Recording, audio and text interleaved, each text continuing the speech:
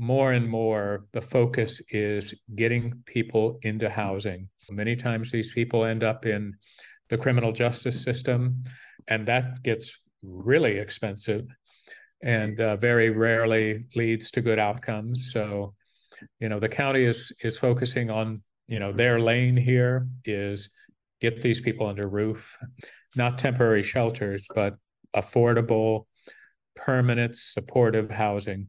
Emergency shelters provide a very different service than what the county provides. Our focus is not on sheltering. Uh, the St. Francis House and Grace Marketplace, they do a great job in kind of providing people with a temporary place to get services and get a roof over their head and get food.